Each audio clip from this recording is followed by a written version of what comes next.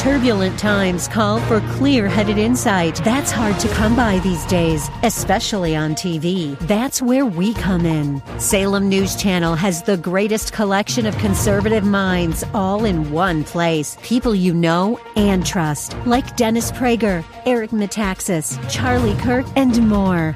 Unfiltered, unapologetic truth. Find what you're searching for at snc.tv and on Local Now, Channel 525. Welcome to the Bible Live Quiz Hour. It's time to test and grow your knowledge of the Bible. The entire Bible every year. On Sunday nights at 9, join us here for the Bible Live Quiz Hour. Soapy will ask questions from the Bible Live leaders. You call in with the correct answers, and you win. It's just that simple. So get out your Bible, put on your thinking cap, and hit that speed dial. Because here's the host of the Bible Live, your Apache Indian scout through the Book of Books, Soapy Dollar.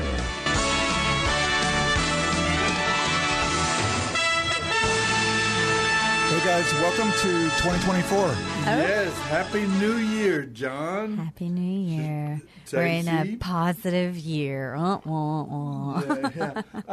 With the Bible. Was that Charlie Brown's teacher? Wah, wah, wah, wah. That's right. Wah, wah, wah. They were talking about this year. Well, we're starting the book of Numbers also this past week. And we're going to spend a little time still in the book of Matthew. Because I don't think we gave Matthew a fair shake last week. We were kind of in trying the New Year. Maybe get 2 weeks into 1 week and cover Leviticus a little bit. And so, that would be fun. Yeah. We will talk a little bit about Matthew a little bit more tonight. But also we start the book of Numbers. Mm-hmm. We read chapters 1 through 10 this past week, and I've always thought maybe it's a relationship that I have invented for just sort of to explain, but I've always thought it was good that we read Numbers at the beginning of the year, just like it's good that we read Matthew during the Christmas time. Jesus came, born, and now Numbers at the start of the year, because the reason the book is called Numbers, because there are two census taken, one at the beginning and one at the end of the book of Numbers, and the census is taken so that the people can prepare for war. They're going to be led by God into the promised land, and they need to prepare. They need to know how many people we have, how many weapons do we have, how are we able to support a military incursion. So in a way, it's a little like the beginning of a year. We often take account of our lives. The last year, what we did, we had this experience, we grew, we expanded our business, our family, and so on. We take account, and we begin to prepare for another year.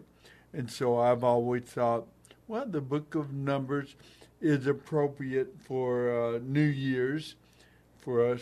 Yes. New Year's resolutions and plans. And on that note, I think I especially like it because I tend, maybe this is a personality thing, but around New Year is kind of tough for me. I get nostalgic over the past, and I tend to think, that went too quickly, and stress because I think, this next year's going to go by quickly as well, and I'm already, 100 and on my deathbed, in terms of it, and it makes me a little bit, and but this numbers, and in this case, they're taking account, but they're not taking account for the purpose of the nostalgia and looking past, although that's kind of a part of things. I'm not saying it's a bad thing to do, but it's for the purpose of looking ahead. And they're looking at, and I loved. In fact, we didn't play, but there's a new rendition of Auld Lang Syne that is set to, what is it called? Just in the past year or two, a worship group team out of, not from Texas, I can't, but is it Tugald? Oh, I'm going to have to bring it up. But it was so neat to listen to. Maybe we can find it in... Yeah, maybe. John probably knows it, but it was so neat to have that new version in mind. I'm going to Google it It's all glory be to Christ. So it's all glory be to Christ to the tune of Auld Lang Syne, and the lyrics are just so beautiful. Because it's a sweet reminder of, yes, we can take account of our life. Absolutely. We can look at what has happened. We can look to future and what will happen. But unless the house, unless God builds the house, it's done in vain. Yes. It is all glory be to God. He is the focus. He is the one to whom we're ultimately working towards and working for and hoping to reach and live toward. Oh, is he? Oh, maybe I hear a little something.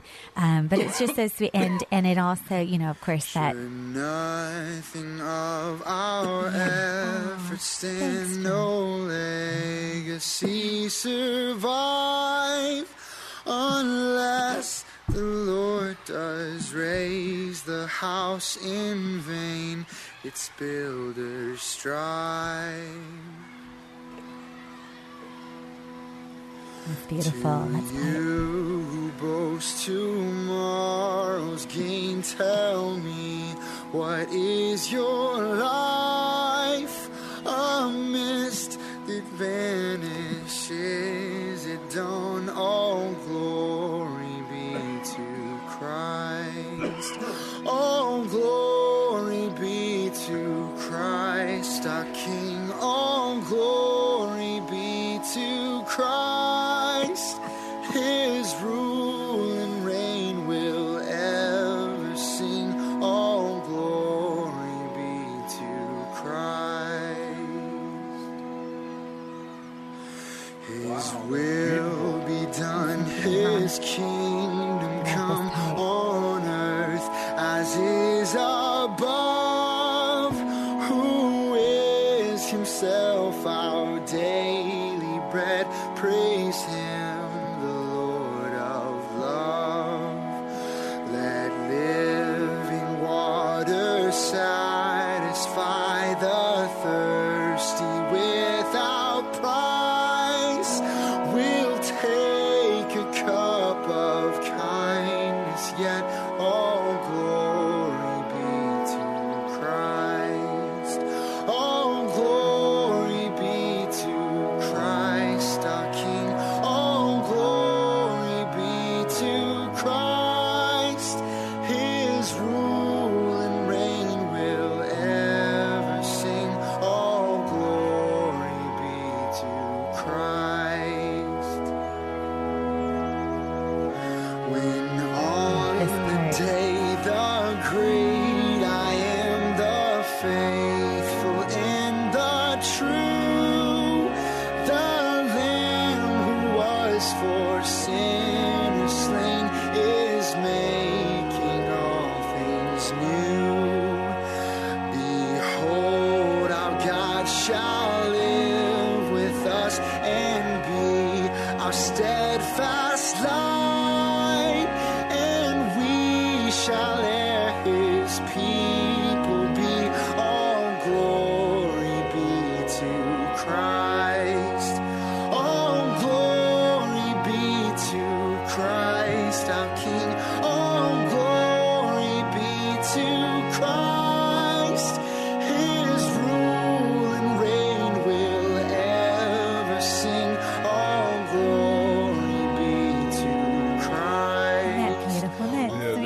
beautiful. It's always been such a touching tune, and I'm kind of surprised that we we haven't, somebody's done that sooner, but it's just a beautiful marriage of music and lyrics right there. It makes me teary. Yeah. But I feel like it kind of redeemed New Year's in a way, because New Year's has always had a nostalgic feel to it, but that's just a sweet reminder that we look forward, we press on, we take account, and we remember, and that's good. Remembering is a big part of Moses's records. We remember the covenant, but it's not just for the sake of remembering out of nostalgia. Right. It's remembering a promise that one day will be fulfilled and that we can look forward to.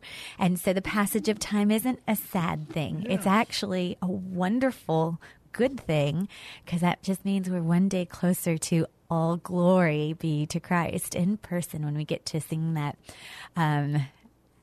collectively as his people. It's really a combination of the two things, because we celebrate the past, what God had done, and the lessons learned, the victories won, even the failure, the defeat, we learn from them and move forward. But at the same time, it's definitely moving forward and thinking, well, what's God got for us this year? It is, and that going through the scriptures. John, thank you, by the way. So sorry. Yeah, it was John, so that was nice. great. Thanks for bringing that up. Yeah. But I was talking with the young people. We have a Bible study coming with some of the young people at Oak Hills Church here in San Antonio, and I get to attend a Bible study with these young professional people, probably around 30 years of age, and about 20, 25 men and women. And it is very special to meet with them about it. It's the same thing you're just saying when we look at the new year. We look back and we see lessons learned, experiences had, victory won, maybe a defeat or two that we look at and evaluate, and then we think about moving forward. And we talked a little bit about that because we were talking about some of the main characters of the Bible. Let's say Abraham, Joseph, Jacob, Daniel, King David, and so on. And what made them remarkable? Now, so one of the things I learned over the years reading the scriptures, at first we think of the heroes of the Bible. Probably not a good term for them, the heroes. In a sense, I understand it, but these are main characters. These are kind of people that God used in a given time, in a given moment, to accomplish a significant step in His redemptive plan, the grand scheme of what God is doing. And so we see Adam and Eve. We see Noah. We think of Abraham and Isaac and Jacob, and because they're kind of major stepping stones in this process that God had laid out in the Bible of its redemptive plan, and with the Messiah in mind, that I'm raising up the people through whom the Messiah will come. And we've talked about it quite a bit, and I believe that we have to to understand these men, those particular ones, Abraham and so on, we have to understand that they marched, their lives were carried out in a different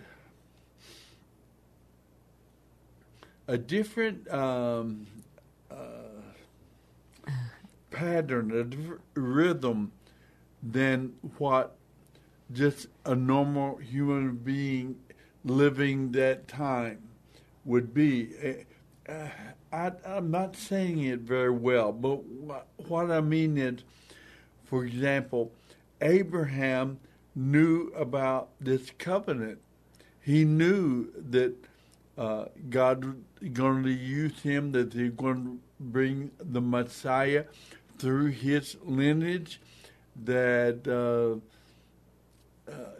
and much of the story, he didn't know the details necessarily or the timing, but he knew that was to be part of his life experience, and part of his legacy was that he was going to be part of that process. And we had to realize that they realized that to such an extent that it began to be a guiding principle of their life. And when we look at their life, they were marching. Sometimes their life doesn't make sense, because why did he do this, and why did he do that, and why did this happen to him, and we fail to take into account that they were marching in their life. They were marching to a different drummer, a different tune, because they weren't just listening to the normal tune of life on planet Earth. You marry and you have kids, and then you get a job, and you get a promotion. I'm not even sure that that's the tune. I hope that's the tune. Then you have grandkids, and then you retire, and for a few years of retirement, and then you die, and then the next generation lives. And we kind of look at that's life, and we evaluate our life in view of that cycle, in view of that is the pattern. That's life. That's what life is.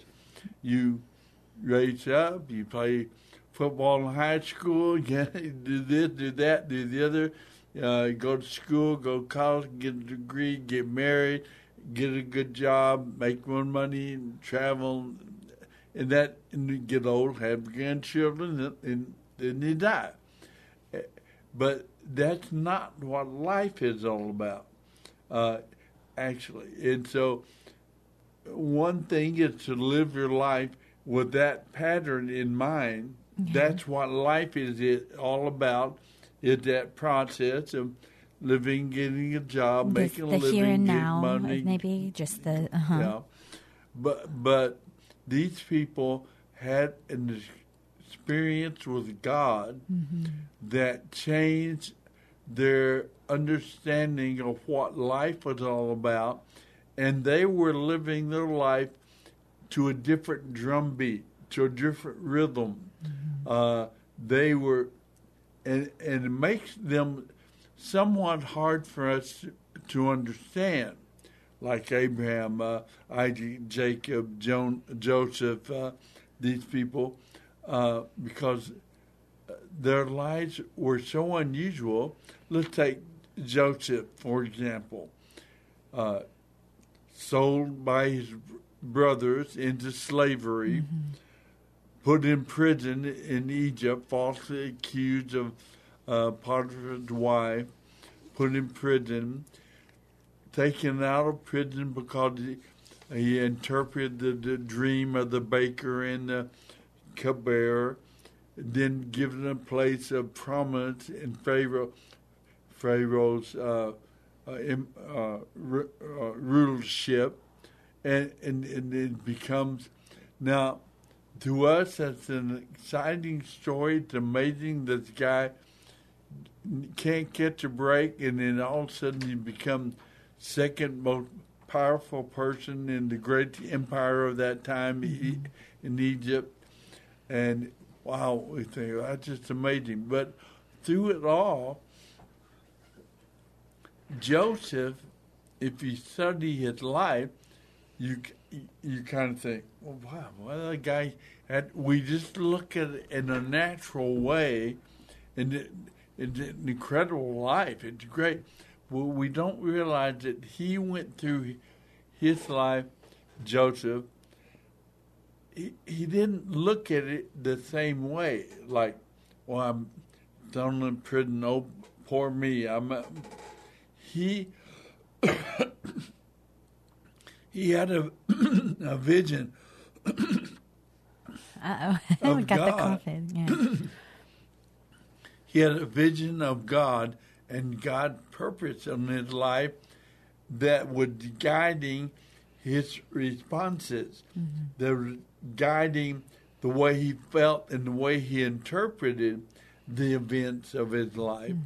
And so he was, in a sense, marching to a different drummer than what the normal human would think, because he knew about his grandfather Abraham, or great granddad Abraham, and he knew about the covenant, and he knew about the promise that they were going to be in a foreign land for 400 years.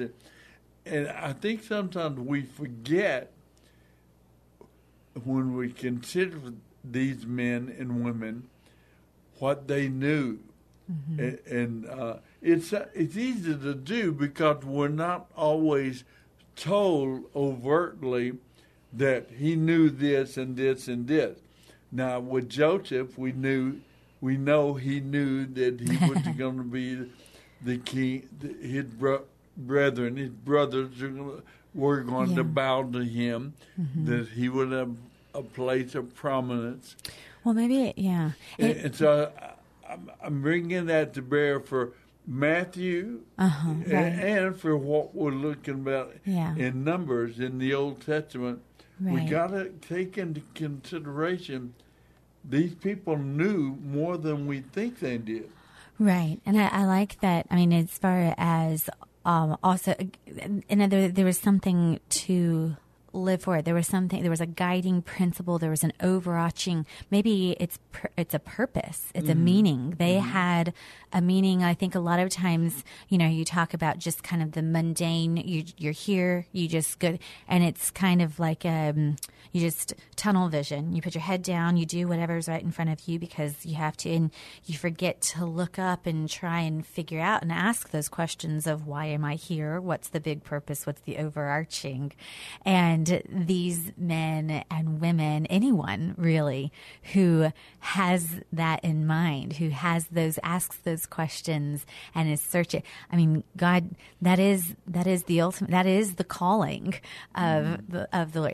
Is that promise, and that you are here for a larger, bigger, eternal purpose, and that is to know me. We are. It's not a maybe. Right. And it reminds me, yes, we are. That's. But how will they know? And that reminds me of that verse, how blessed are the feet of those that bring the good news. How will they know unless somebody tells them? Yes. And maybe that's what's sweet about, Matthew, of course, and the Bible in general, but Numbers, Moses writing this account, taking account, counting each person, well, at least each man, in this, and bringing them into that fold specifically as a number. I don't know. It's interesting. It's really good thought. Yeah. But that's our music. And finding their part in the plan. Right. In God. that purpose. Yeah. This is the Bible Live, and that's the end of our first segment. But we're going through finishing Matthew and going in, taking a look at the book of Numbers. We'll be back right after this. Is what I need.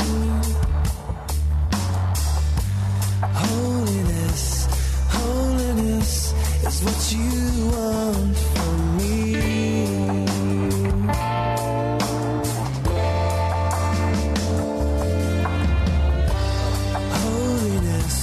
Holiness is what I long for. Holiness is what I need.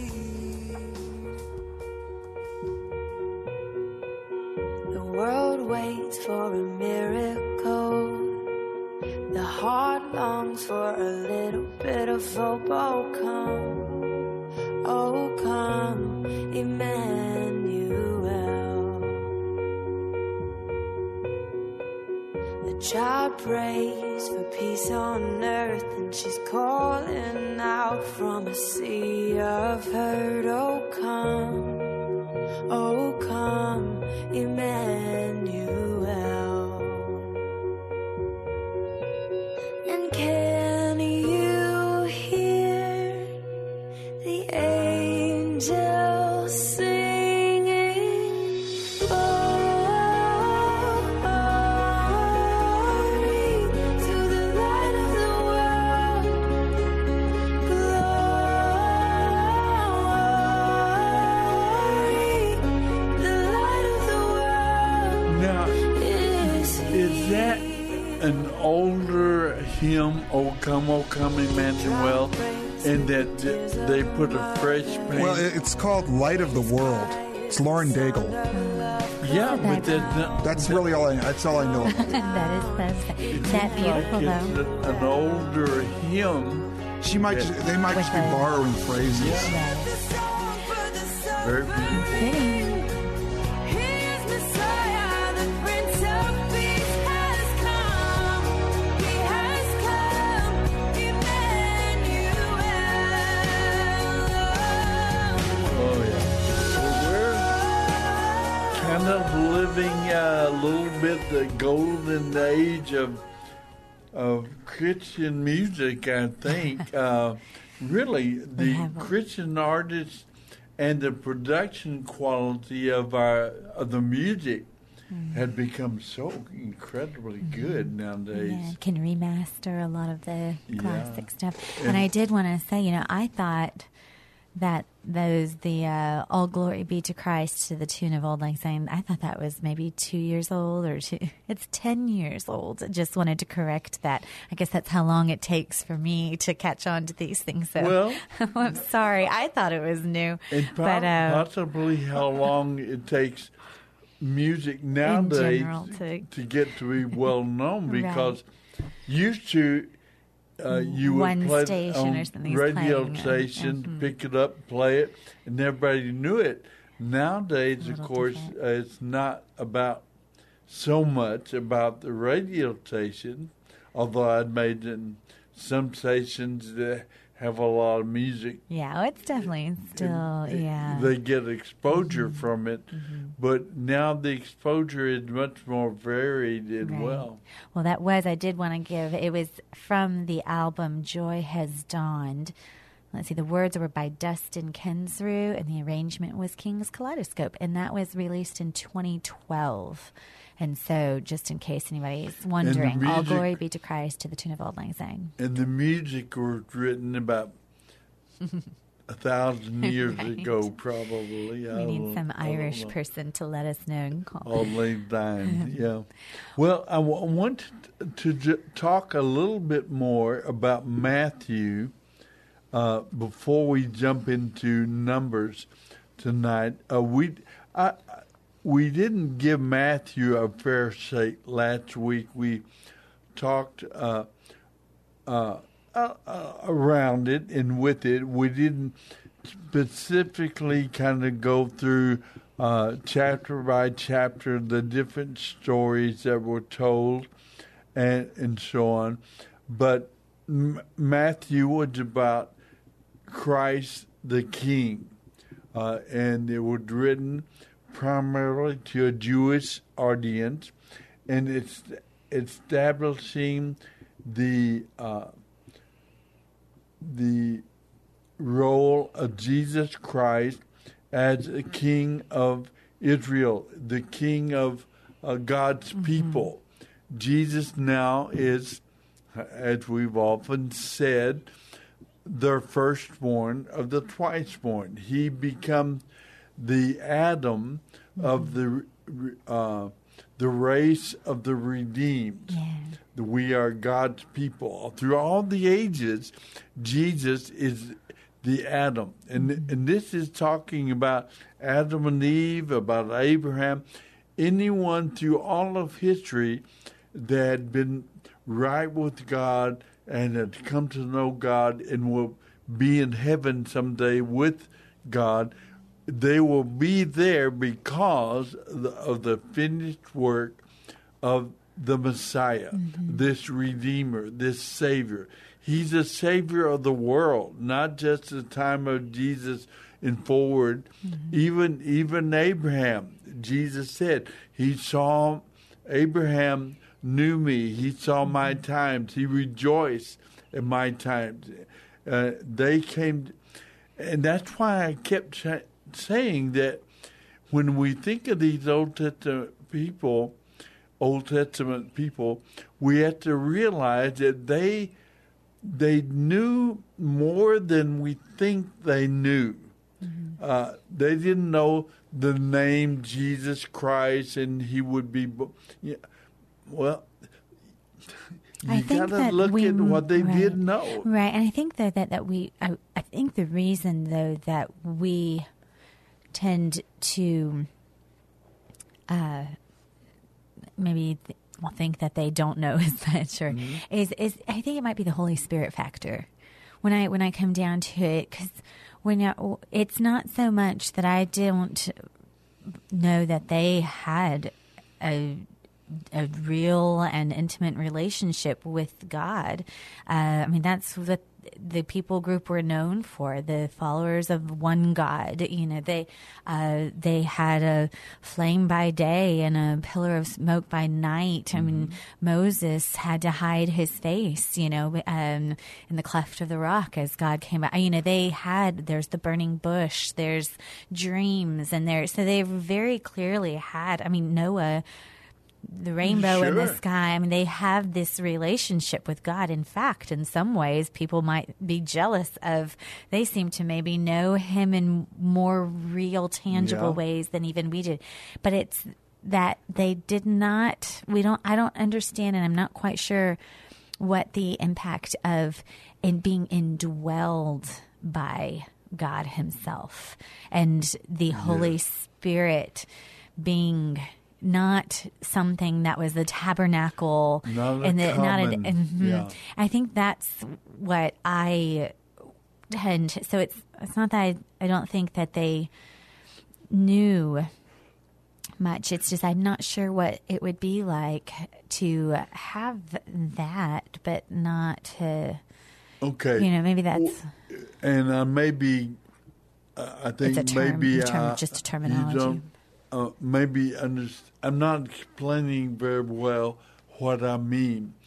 Okay. You think, in the time of Moses, now the book of Numbers, we find the people of Israel as it opens up, the book of Numbers, they're still camped at the base of Mount Sinai. They just come out of Egypt. They're about 1 million, maybe 2 million strong. They're not all Jewish, not all of them. There's a great number of Egyptians and other nationalities who came out and are a part of Israel at this point. They're part of Israel in the sense of the people of God. They're worshiping one God. That is the unifying factor of them as Israel, the people of God. And you're saying now and this we is when they first understand, Israel was a people group and so on, but the truest meaning of the word even is the people of God. Now, sure, there were common everyday men and women, carpenters and plumbers, and the people of the people group here. There were the normal people, and they could enjoy a relationship with God. They could know God, and many of them did, and they followed after God, and they worshiped God, and they were good people knowing God, teaching their children, and trying to live good, holy lives before God, and that. But now I'm talking about the leaders. I'm talking about Moses. I'm talking about Aaron. Talk about Joseph, Jacob, all of these people that these exceptional beings that God used in pivotal moments as leaders. These people, yeah, they had the relationship with God, but it went beyond that. They had, in terms of they had a vision of God, its character, and what God did, and His ways. They understood in their era, in their time, what God was doing. They understand God's plan of redemption, the Messiah, a substitute that was going to be born through them, through their people group, because that had been God's promise, and so they knew about. What I'm saying, Stacy, is their understanding went beyond just a relationship with God and knowing God. These are people who had captured a vision of what God is doing in their time, in their era, and God was able to use them mightily. Now, I don't know what you would think of this. I would kind of think we have people that do that. You take the Wesley brothers. We take who wrote "A Mighty Fortress Is Our God," Martin Luther. There are people through history that we consider great pivotal people. Billy Graham, Bill Bright, with the establishment of the movement of Campus Crusade for Christ around the world now. They were men who, they knew God. And if you knew Bill Bright or Billy Graham, they enjoyed a wonderful walk with God, and they profoundly knew God. But what made them pivotal was they understood God to a degree that was unusual. They understood God's redemptive plan, and they understood it for their time, for their moment. Bill Bright looked at the Great Commission of God, the book of Matthew, at the end, talked about the Great Commission. As you go to all the world, take the gospel, and so on. And Bill wanted to take the gospel to the whole world. And he didn't look at the Great Commission as just a kind of a cheerleading level. It's just a wonderful saying, and that's a great motivational picture doing ministry.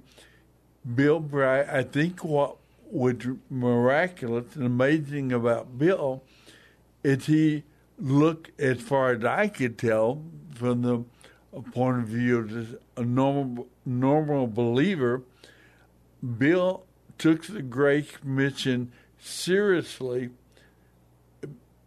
and like a businessman would do it. Okay, we're going to reach every human being on planet Earth. How are we going to do that? Mm-hmm. Well, we're going to reach the leaders in this and that, and we're going to start movements of spiritual multiplication, and we're going to put it around the world, and we're going to have people raising their own support and people can support them, and these men and women called to the ministry of spiritual multiplication. We're going to start that movement here in the U.S., and it's going to take over into Europe and every nation of the world, and we're going to see the whole world reached by a certain time. And that was the miraculous thing about Bill Bright. He was a very normal human being.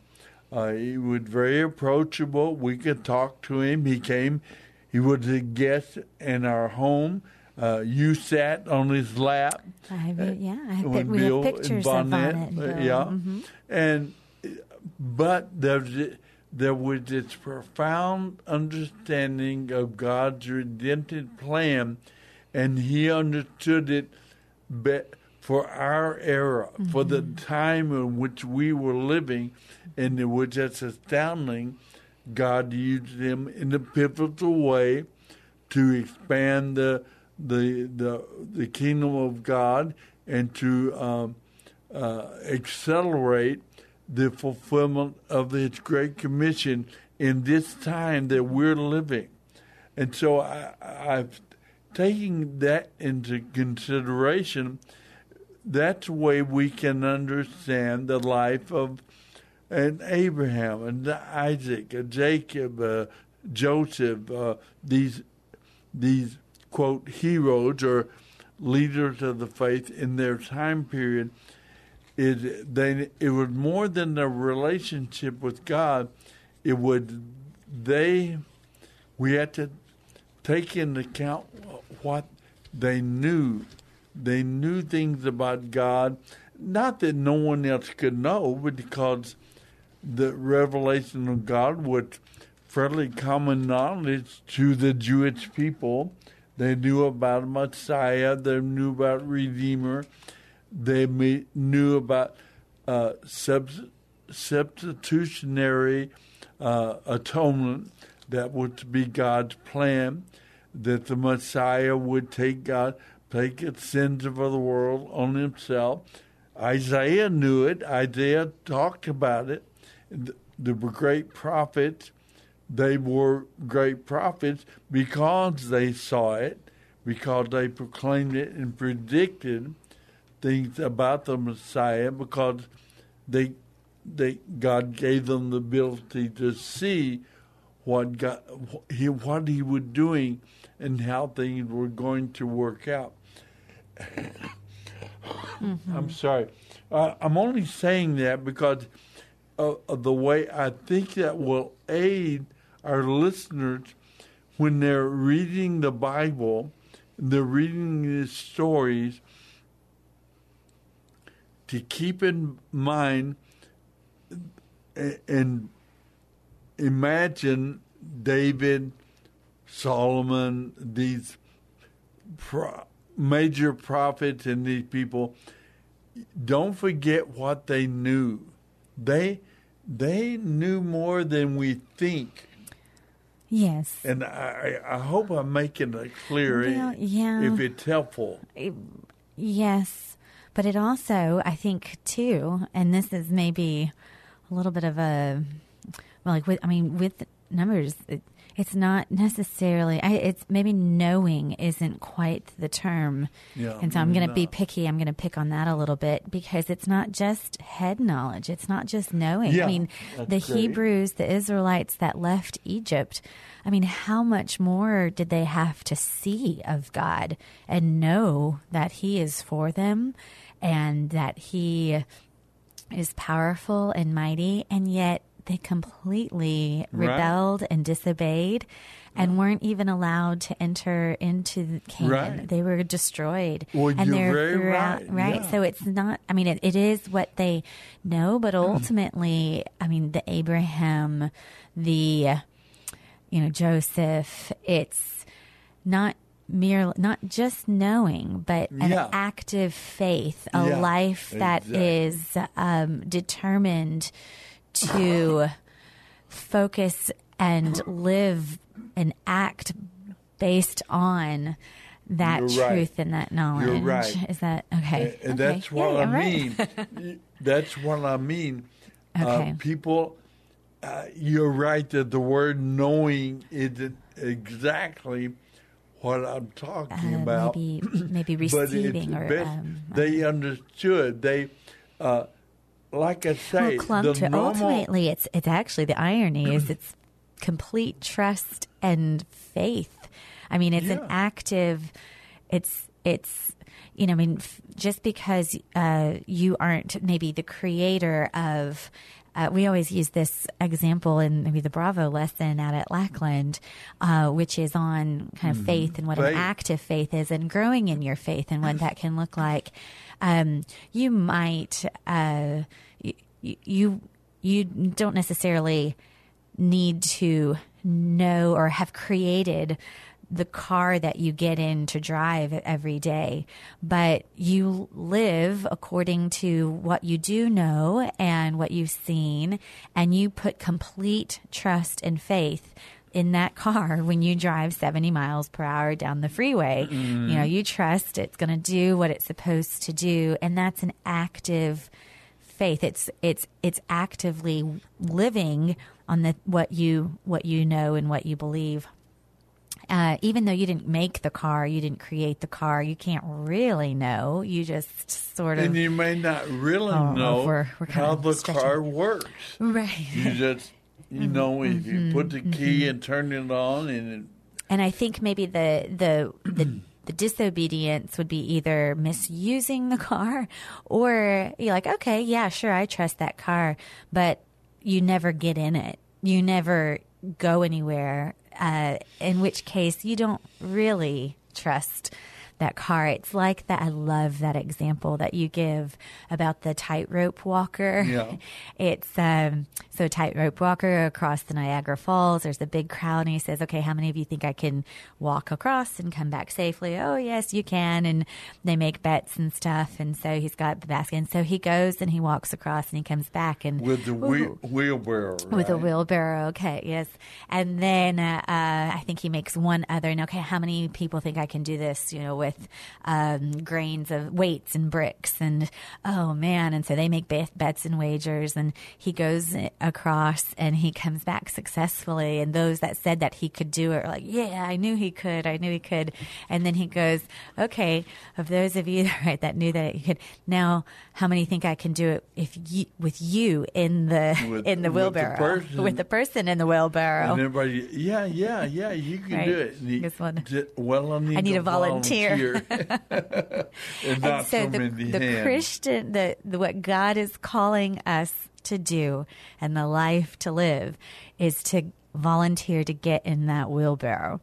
And I've always loved that. And that's, I think, what knowing, when you say knowing, I think that's what you mean. The life that's willing to actually trust and to live as though what he says will happen, and what is true is true. Because a lot of people might say that, but they don't live by it. You still want to kind of hide this part of your life or take ownership over this, or not willing to take this risk of leaving a job. And I think of John Putman. John man and Sylvia. In our city. Yes. I think others I've known through the years, it left the job, they left everything and followed the Lord's plan for them. And God is faithful to raise up the support behind them and people that partner with them. And they're now serving the Lord 30 or 40 years. They've been on the mission field. And God has used them mightily. I think that's where I'm headed with all of that. Okay. It's because, yes, there is, and it's probably wrong to put it in the terms of what they knew, like you're saying.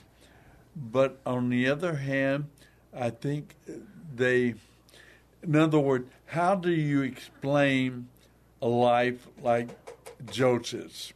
How do you explain a life like Abraham or about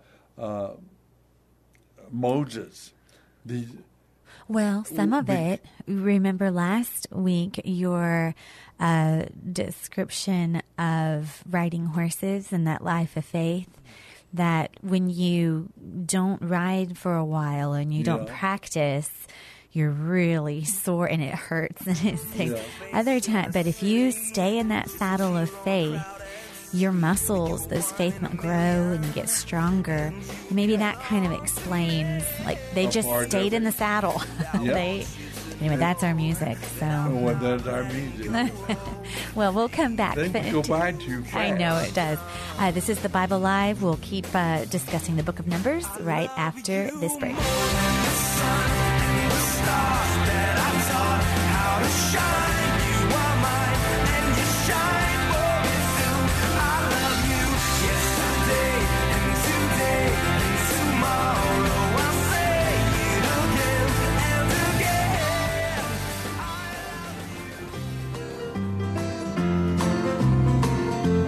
I have found a friend in Jesus.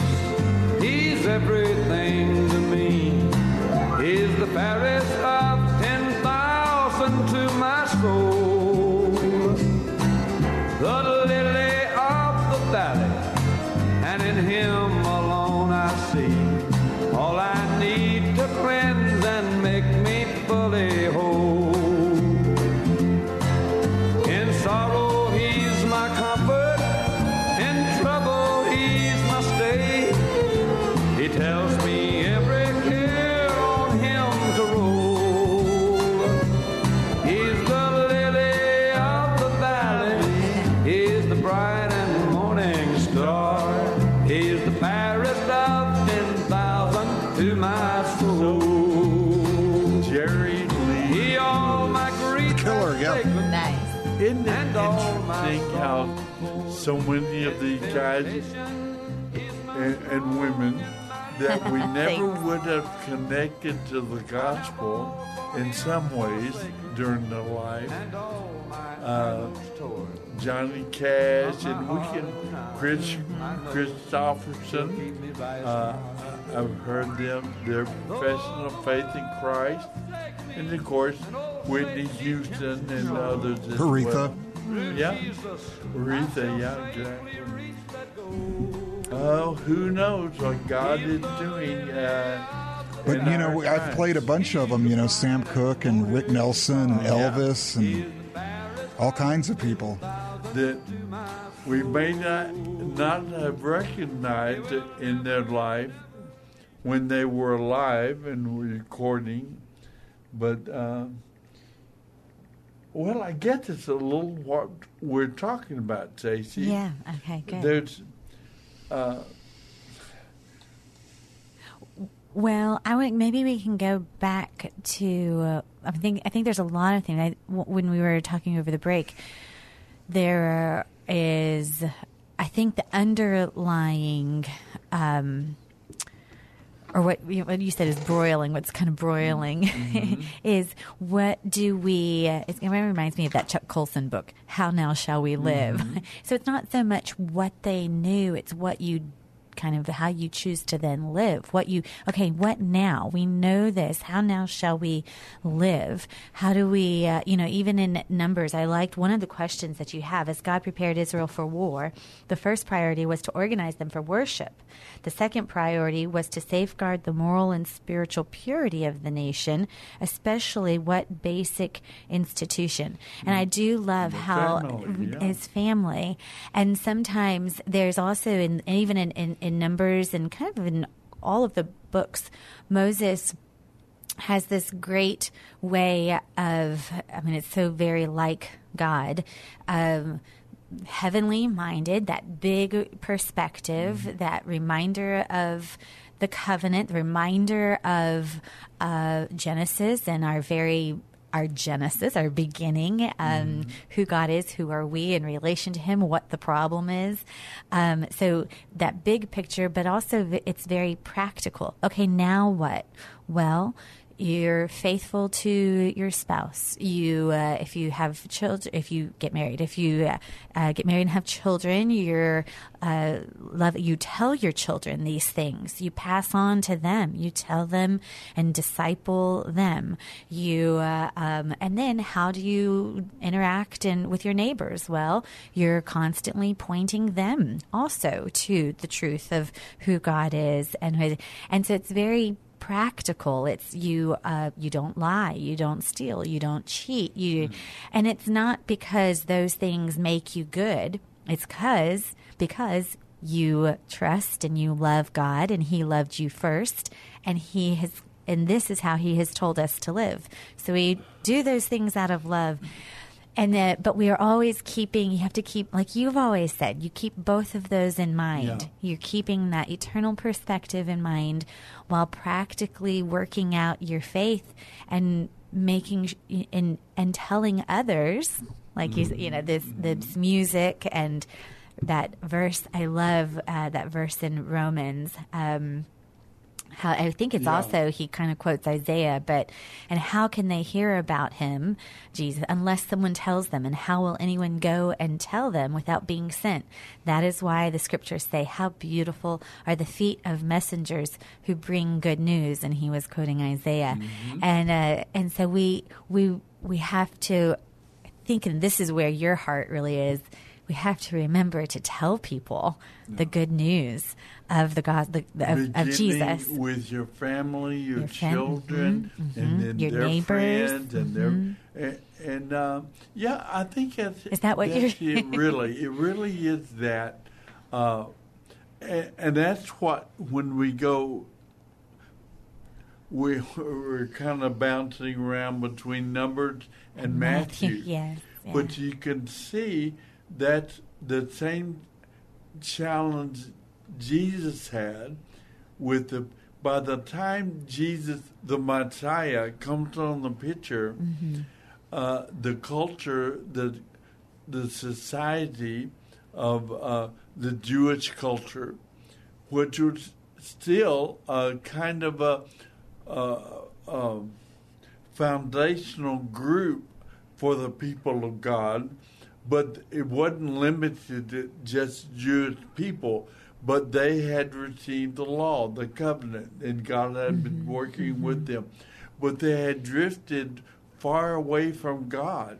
And so here he presented himself to the nation of Israel, and he's rejected, but he spent time discipling 12 Jewish men and building them. And the challenge is to bring them up and to give them the vision of know God through the Messiah, know God, revere God, experience God, and then also proclaim. To see that what God is doing and to be a part of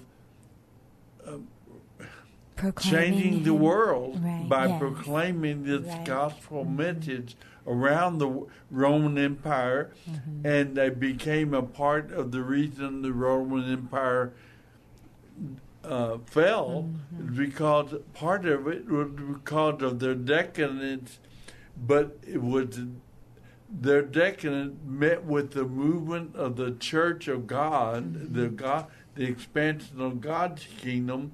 And just like Daniel had predicted, God's kingdom smashed the kingdoms of the world, and so Jesus was having to try to bring them up to speed to know and understand God, and to know and understand God is doing an unusual thing in their time, in their moment, and for them to see it and take their place in being used of God to bring a new era, entering in the age of the church, the time of harvest, unprecedented spiritual harvest around the world. See, but I guess this is what did they know that here we go, that did they know that that we know? John, you would appreciate that, maybe that reference. Yeah. Yeah, they knew. But no, did they know that they? Yes, they. I'm sure knew they were in the midst of course, some things. But what were you going to add? Did they know? Well, I was that they were ushering in what they ushered in. I mean, I think they didn't necessarily. They were. beginning, they did. They were in the saddle, but they were in the saddle. They did not necessarily know where they were going, but they were good riders.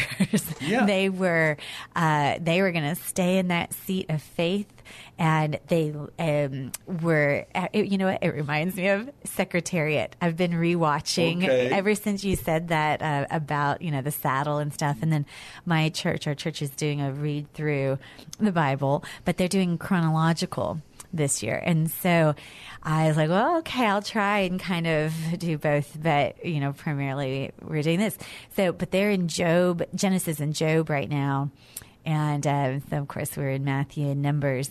But Job, of course, I always think of that opening line in Secretariat and then cut to that final scene. I mean, I truly get I cannot help but laugh and get a little bit emotional every time I watch that scene of Secretariat, because it's just perfect. I mean, it's he comes out fast and oh no, he's going too fast and this is a disaster. And then, and the commentary, they took the exact phrases of what the actual commentary was on the race that day. And I was like, he's moving like a tremendous machine. And just the power that Secretariat had. And then, just slowly, he did never slow down. If anything, he just got faster and faster. And then he's, 10 links ahead, 15 links ahead. And everybody's jaws are just dropped. They don't know, they're cheering, but they're also just in just in awe. Yeah. And I feel like that's. And then when he wins, it's just no question. He blew out the competition. Yeah, he won by more than, and you just cheer and celebrate, and it's like that's like what Jesus accomplished, right? And we're Team Jesus. We're celebrate. He absolutely destroyed the competition. He is and we get to partake kind of in that victory. And I think in the day to day, we don't necessarily know what we don't know what this era of the United States, is going to. We don't know what 10 years from now is going to be. We don't know if technology is going to keep advancing, if we're going to completely crash and collapse. We don't know. That's not where he's placed me, at least right now. Maybe maybe Elon Musk does know. Maybe some people, and that's okay. That's what God's called them. That's where he's strategically placed them in this time and space. And right now, I don't know these things, but I am Team Jesus. I'm along for the ride. I will trust him and cling to him, and by faith stay in that saddle. Come, what or high water. I think you got the picture that I'm trying. Now, Jesus is kind of an exception. Well, what I was to the whole thing. Yes. He's the one. He's Neo. Yes. Well, what's interesting, though, is I don't know. You mentioned this before, and a lot of people, and maybe in some Bible studies, yes, we were finishing up, I think, or kind of in the middle of Luke before we went kind of for a Christmas break. But we were talking about if Jesus knew who he was, as far as, and some of the kind of missing elements, it seems like, in the Gospels as far as his life and how come we're not told more. And I remember thinking, we have to remember, though, that Jesus didn't come to be our therapist. He didn't come to counsel marriages. He didn't come, and those are wonderful things. I'm not saying, but Jesus came to be our substitute. Jesus came with a mission. He came and he was zeroed in. he was focused on that. Doesn't mean he didn't do those other things, but that was not primary. That was not the prime objective. That was not, what is the Star Trek, right? Isn't there a the prime directive. Prime directive, right? His prime directive was to go where no one has gone before. Yes, well, he did it, and sometimes I think we in terms of his life here, we wanted him to, to this or that. We wanted him, and no, he came to save all of humanity. I laugh sometimes because I think, I can't save everybody, but I can save this one person. Mm-hmm. I feel like Jesus sometimes had to live the opposite. Well, I can't save you, but I can save everybody. The whole world. The whole world. You and every. And that's what he was, and he did. It is important for us to notice that Jesus did not come either. Jesus did not come to earth to prove that he was God. Right. Jesus didn't have to prove he was God to anybody. Right. If you're God, you're God. Right. That's all there is to it. You don't have to prove it to anybody. But he did have to. His unique calling was to live under the mantle of faith, trust, submission, obedience to God the Father and the Spirit as they led him. His job was not, he could do anything he wanted because he was God, but he emptied himself of that, and he walked under the mantle of faith as the perfect man of God, man of faith, trusting in God the Father and God the Spirit, working through him, guiding him all the way to the cross. Mm-hmm. So his was a unique calling. The kind of person I'm talking about, let's say, would be Peter, the apostles, but most particularly the most pivotal human being of that era was the Apostle Paul. Paul was used at a level that was so far beyond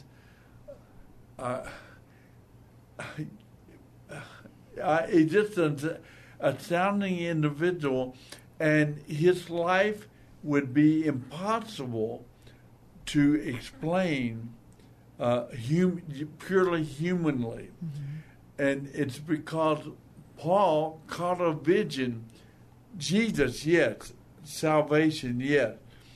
But a vision of what the kingdom of God was going to explode out of the boundaries of Israel and around the world. And Paul was there seeing it happen, being a part of making it happen, and so he understood that what God was doing in his period, his time, and his role on the earth. Now that's kind of what I'm talking about in some ways, about Moses, about Abraham, about David. These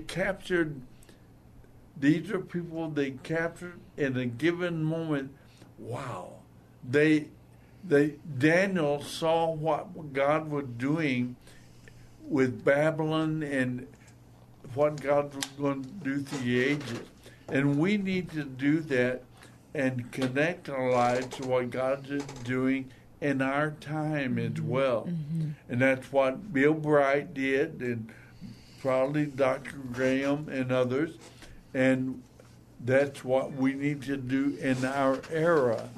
And you are doing it. And other young leaders are going to be raised up and going to articulate a vision for this time that we're living in, and we'll proceed forward.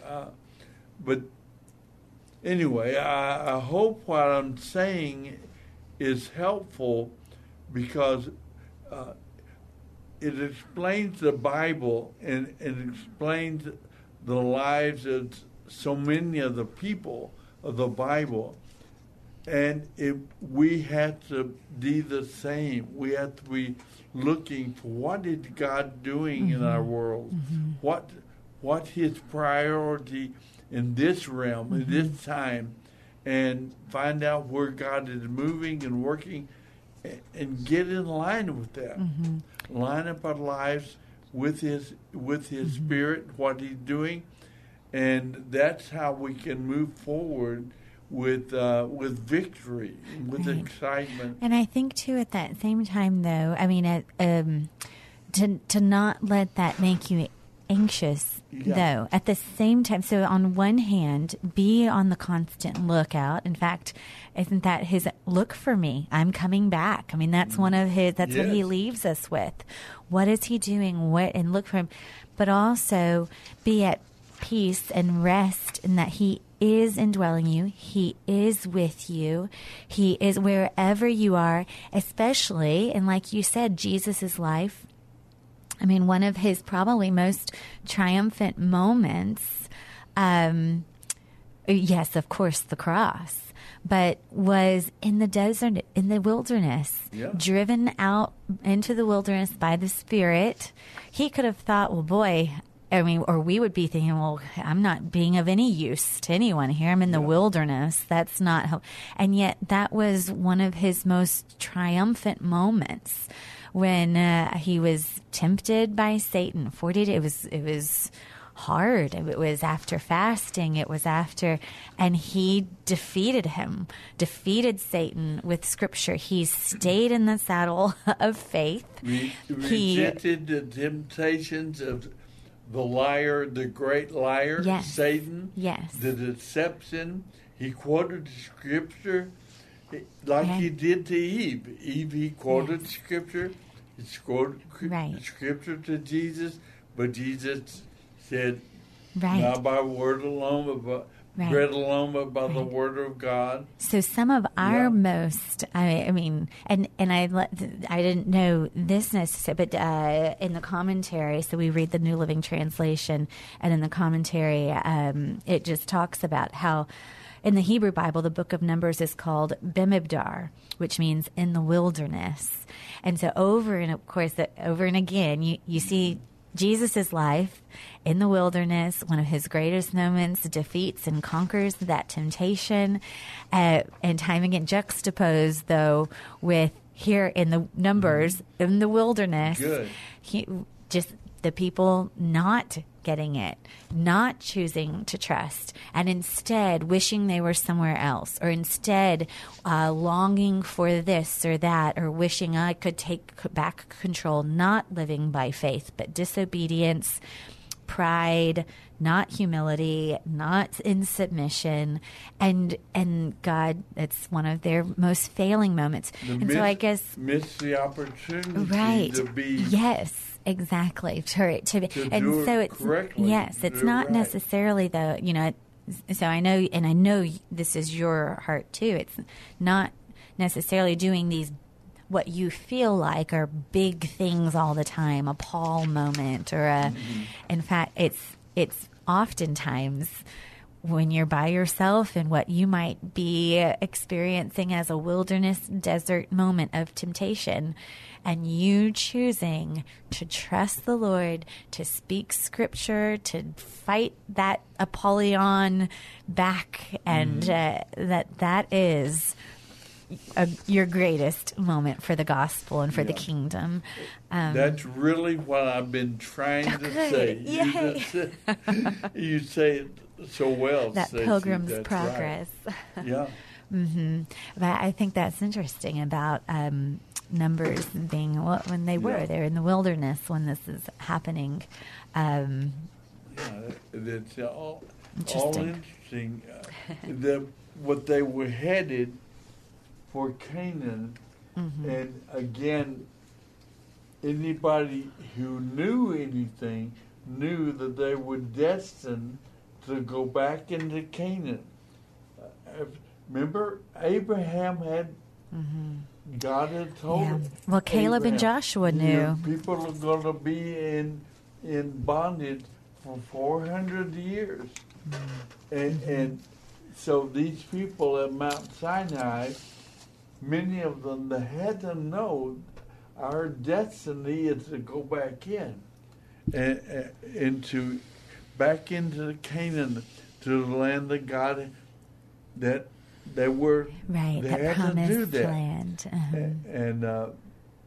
And they could have known that Mm-hmm. Well, I think they did. At least Moses knew it. And Caleb and Joshua. And I always Caleb think of and Joshua, Caleb and Joshua.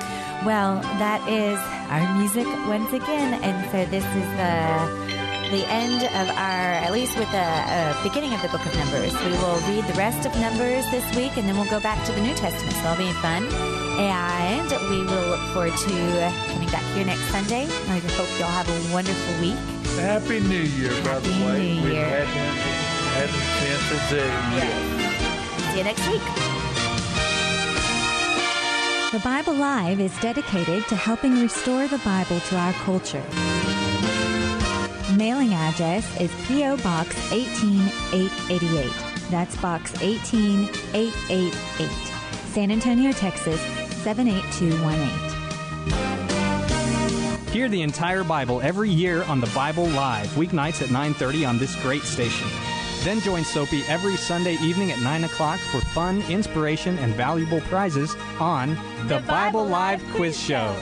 Visit our website, BibleLive.com. That's BibleLive.com for more information about Soapy and the Bible Live broadcast. You may also order materials at the website and make tax-deductible donations to help minister to our military personnel and broadcast the entire Bible every year to America and the world.